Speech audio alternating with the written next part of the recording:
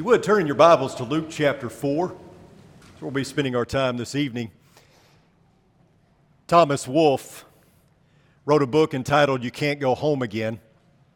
That book was about a man named George Weber, who was an author and became critically acclaimed, very successful, mainly because of a book he wrote about his hometown and the people of his hometown. And on a return visit home, Weber expected to be warmly received. Everyone would be ecstatic to see this hometown boy done good. And what he got was quite the opposite. Weber received jeers, shuns, and the people were ready to run him out of town. The reason why is they felt betrayed. They felt like what he had written in the book didn't paint them in the best light, and therefore they were angry.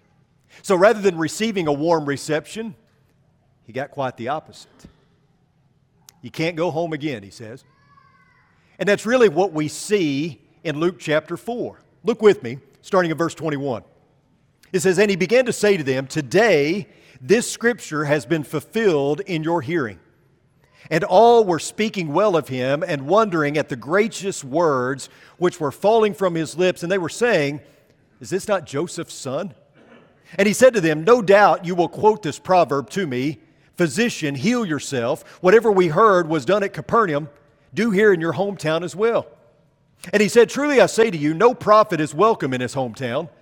But I say to you in truth, there were many widows in Israel in the days of Elijah, when the sky was shut up for 3 years and 6 months, when a great famine came over all the land.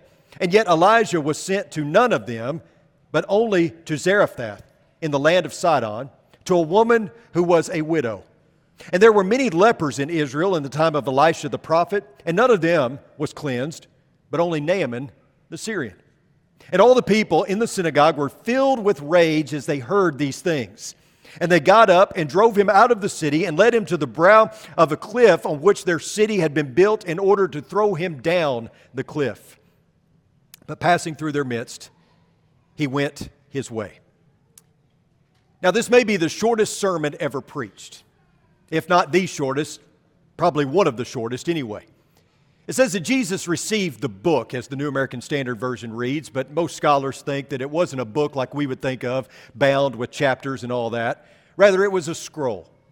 Nevertheless, he takes this scroll, or this book, and he reads a portion from Isaiah 61, verses 1 through the first part of verse 2.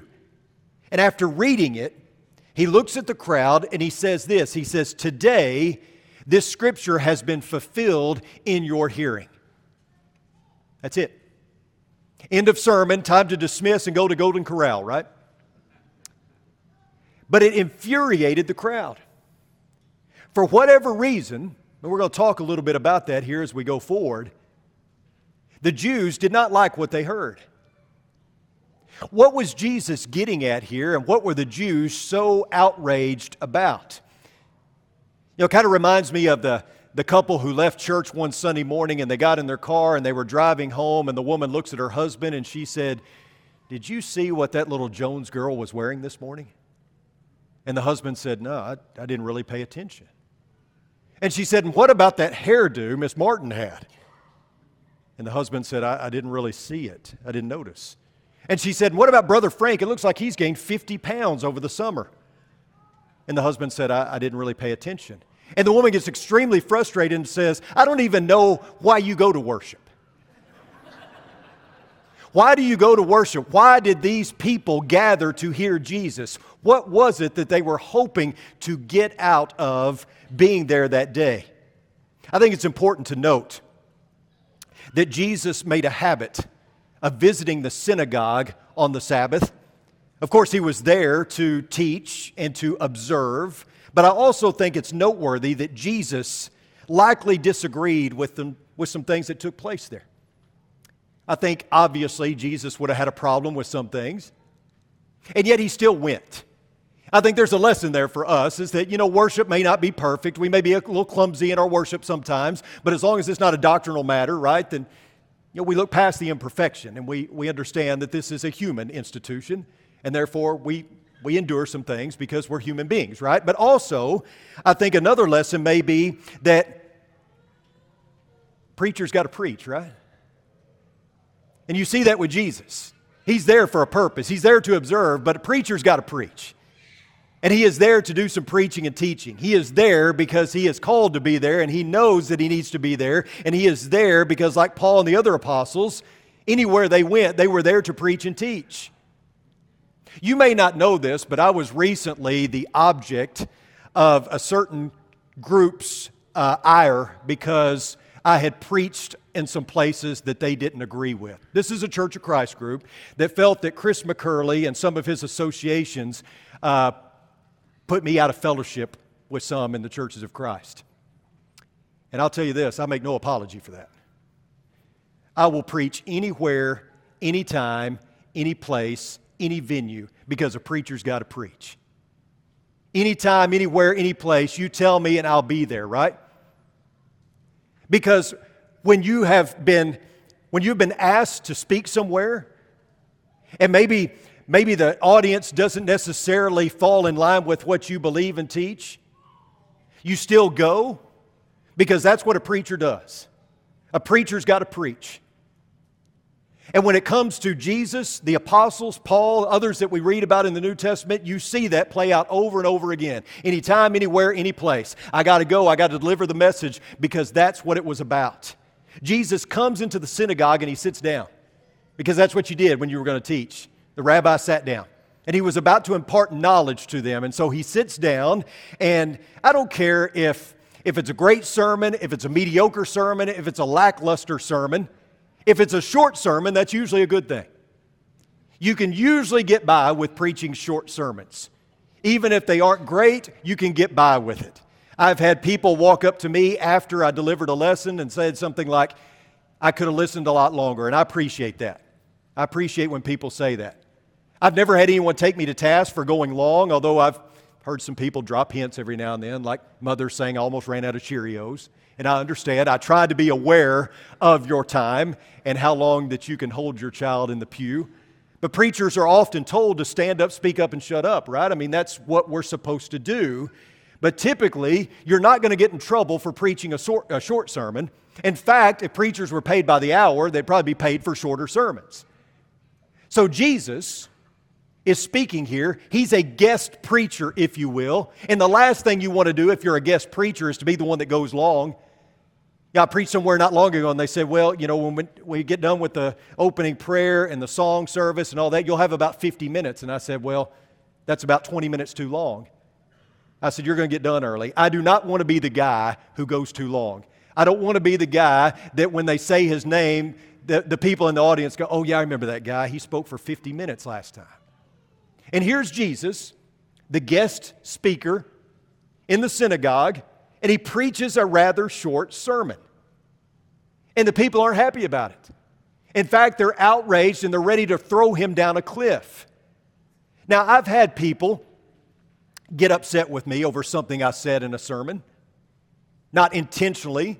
I didn't mean many times to say something that would incite a riot. You know, I may misspeak here and there and have to apologize for that later. I do admit that sometimes I've said something that needed to be heard that I knew would probably not sit well with someone. But here's Jesus saying things that needed to be said, and the people weren't happy about it. But again, a preacher's got to preach, right? You know what the most controversial sermon I've ever preached was? I've preached it here, but it's actually controversial somewhere else, and that was a series on Bible translations. You learn really quick that people have an affinity for their Bible translation. And you start talking about the flaws of all the Bible translations, because they all have flaws, none of them are perfect.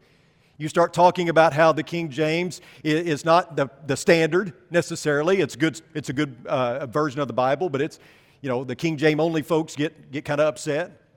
You talk about how the NIV is not the monster that people have made it out to be. People get upset. But you talk about how there are so many Bible translations out there. Some of them are not worth the pages they're printed on. Some of them aren't as bad as people think. But you start talking about someone's translation that they use, that they hold near and dear, and you get some people pretty upset. Now, thankfully, you guys didn't when I preached that lesson here, and I appreciate that. I had one woman get upset one time because I said that the King James was not the version that Paul used. But anyway, back to our text. How could a couple of verses from the book of Isaiah and a 9-word summary cause so much disruption?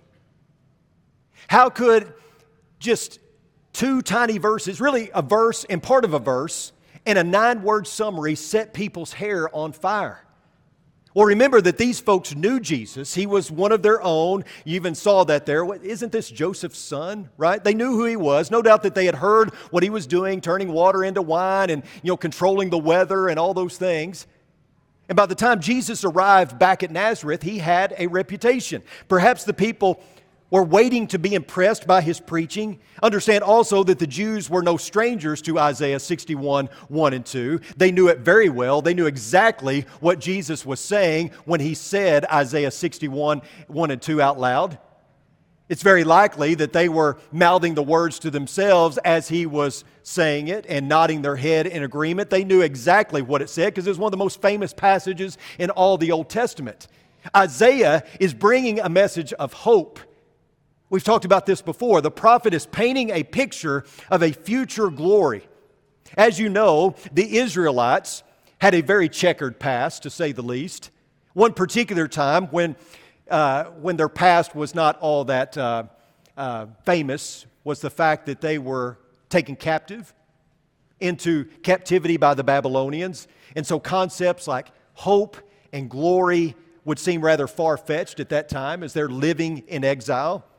But Isaiah is speaking of a day some 700 years before it actually happens when the Messiah is going to come bringing freedom and hope and a new kingdom. And this new kingdom would include a new demographic. And that's one of the reasons why the Jews were so upset. What is this guy talking about? Why is he mentioning Gentiles when we all know that Jews are the only ones chosen by God, the only ones that are going to be in heaven? In fact, many Jews believe that God made Gentiles for the sole purpose of fueling the fires of hell.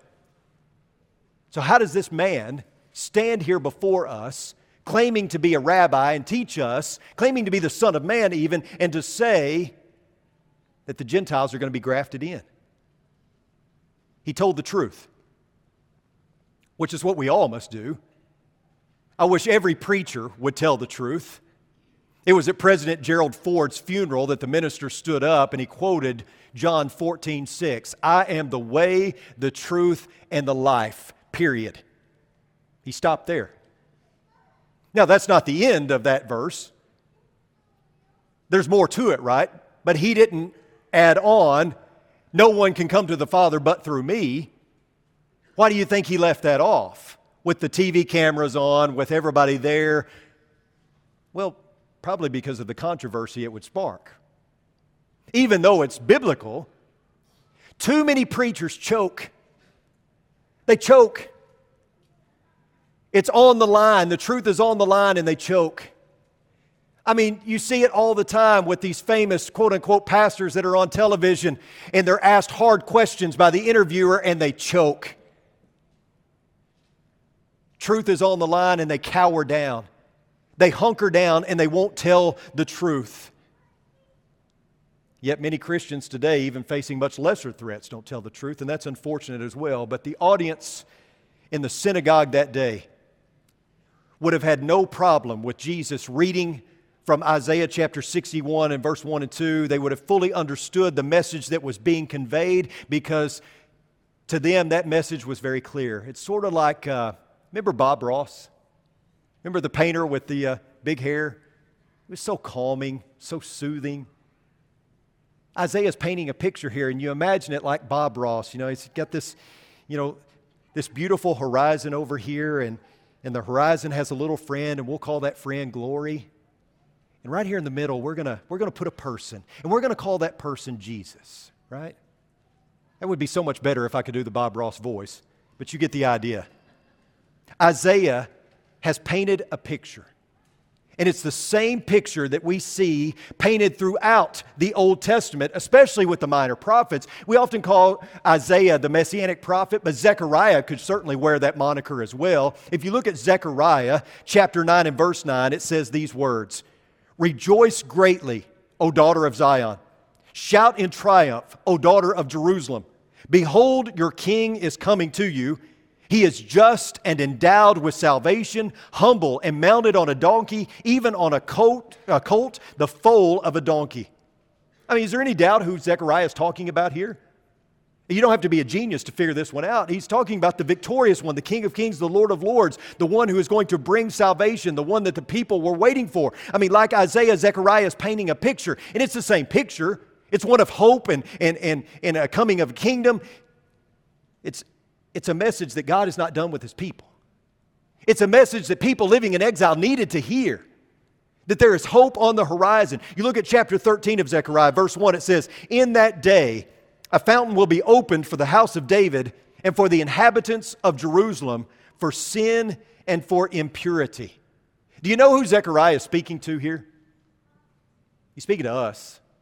I mean, I know that we're not the original audience, but still, he's speaking to us. The picture he is painting is just as relevant today as it was back then. The defeat of sin is coming. God's people, who were hoping for a defeat of their enemies, they never wanted to return to slavery, but one was coming who would defeat an enemy far more powerful than the Assyrians or the Romans. The Messiah was coming to release the devil's prisoners. He was coming to defeat sin and death. In Zechariah 12, verse 10, it says, "I will pour out on the house of David and on the inhabitants of Jerusalem the spirit of grace and of supplication, so that they will look on me whom they have pierced, and they will mourn for him as one mourns for an only son, and they will weep bitterly over him like the bitter weeping over a firstborn." What's he talking about? Jesus would come as king and as high priest, and he would deal with sin. He would set the captives free. He would do it by being struck and by being pierced.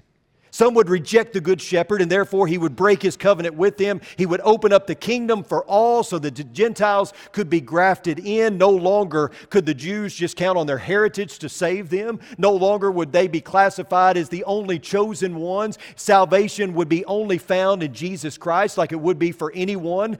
And the people who rejected this would be rejected by Him. God had protected and sustained these people for so long, and they were going to miss out on salvation if they didn't accept the free gift of grace that comes through Jesus Christ. So please hear me on this. We cannot afford to miss this. We live in that time that the prophets spoke about so long ago. The Christian age is here.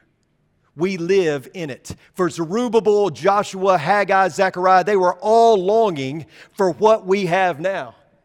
The painting is complete. The picture Isaiah and the other prophets paint is finished. The Messiah has come. The kingdom is here. The Jews were not unfamiliar with this picture. They knew it well. They were very familiar with this picture. The problem that they had was the picture of the Messiah and the kingdom, because it was so different than what they expected. It didn't match the one that they thought it should match. They read the prophets differently. They heard what they were saying differently. So when Jesus said it's a self-portrait, that's what got them so upset. That's why they became outraged, because He was putting Himself in the painting. In essence, Jesus is saying, I'm the figure that's in the painting. I am here. I am the grand finale. I am the end. I am the completion. I am the fulfillment of God's plan. Everything that those prophets talked about and pointed to is me. I am here. I match the description. I have the fingerprints of the Messiah. It is me. That's what set their hair on fire. That's why they were so upset. He said, I am the anointed one. I am the Messiah. I am the Christ. He's here and you're looking at Him. Look at Isaiah 61 again. The Spirit of the Lord God is upon me, because the Lord has anointed me to bring good news to the afflicted. He has sent me to bind up the brokenhearted, to proclaim liberty to captives and freedom to prisoners, to proclaim the favorable year of the Lord and the day of vengeance of our God, to comfort all who mourn, to grant those who mourn in Zion giving them a garland instead of ashes, the oil of gladness instead of mourning, the mantle of praise instead of a spirit of fainting. So they will be called oaks of righteousness, the planting of the Lord, that He may be glorified. Folks, every phrase paints a picture here. Every word is dripping with mercy. But I want you to notice that every picture depicts the same scene. The Messiah is coming, and He's coming to release the people from the bondage of sin. That's what the Messiah was coming to do. That's what Jesus was coming to fulfill. Those hearing Jesus speak these words should have been ecstatic. They should have been rushing Him and dogpiling Him and hugging Him, praising Him. They should have been overwhelmed with joy, maybe gone out to the entrance of the city and put up a sign that said, Nazareth, hometown of Jesus the Messiah, but they didn't do that. Instead, they were ready to throw Him off a cliff. Sadly, the Jews couldn't see the picture. Do we? Do we see the picture? Now, I know you know about Jesus. I know you know who Jesus is. I know many of you have been baptized for the forgiveness of your sins. You understand about the death, burial, and resurrection. You know all the facts. You've read through the Bible perhaps many times. Like the Jews, you know all the familiar passages, but do you see this picture? Do you rehearse it over and over again? The Spirit of God is upon you. The Lord has commissioned you to bring the good news to the afflicted, to bind up the brokenhearted, to proclaim the favorable year of the Lord. God has called you to comfort those who mourn and to glorify Him. Do you see this picture that was painted in Isaiah that we are now living? I know you see Jesus.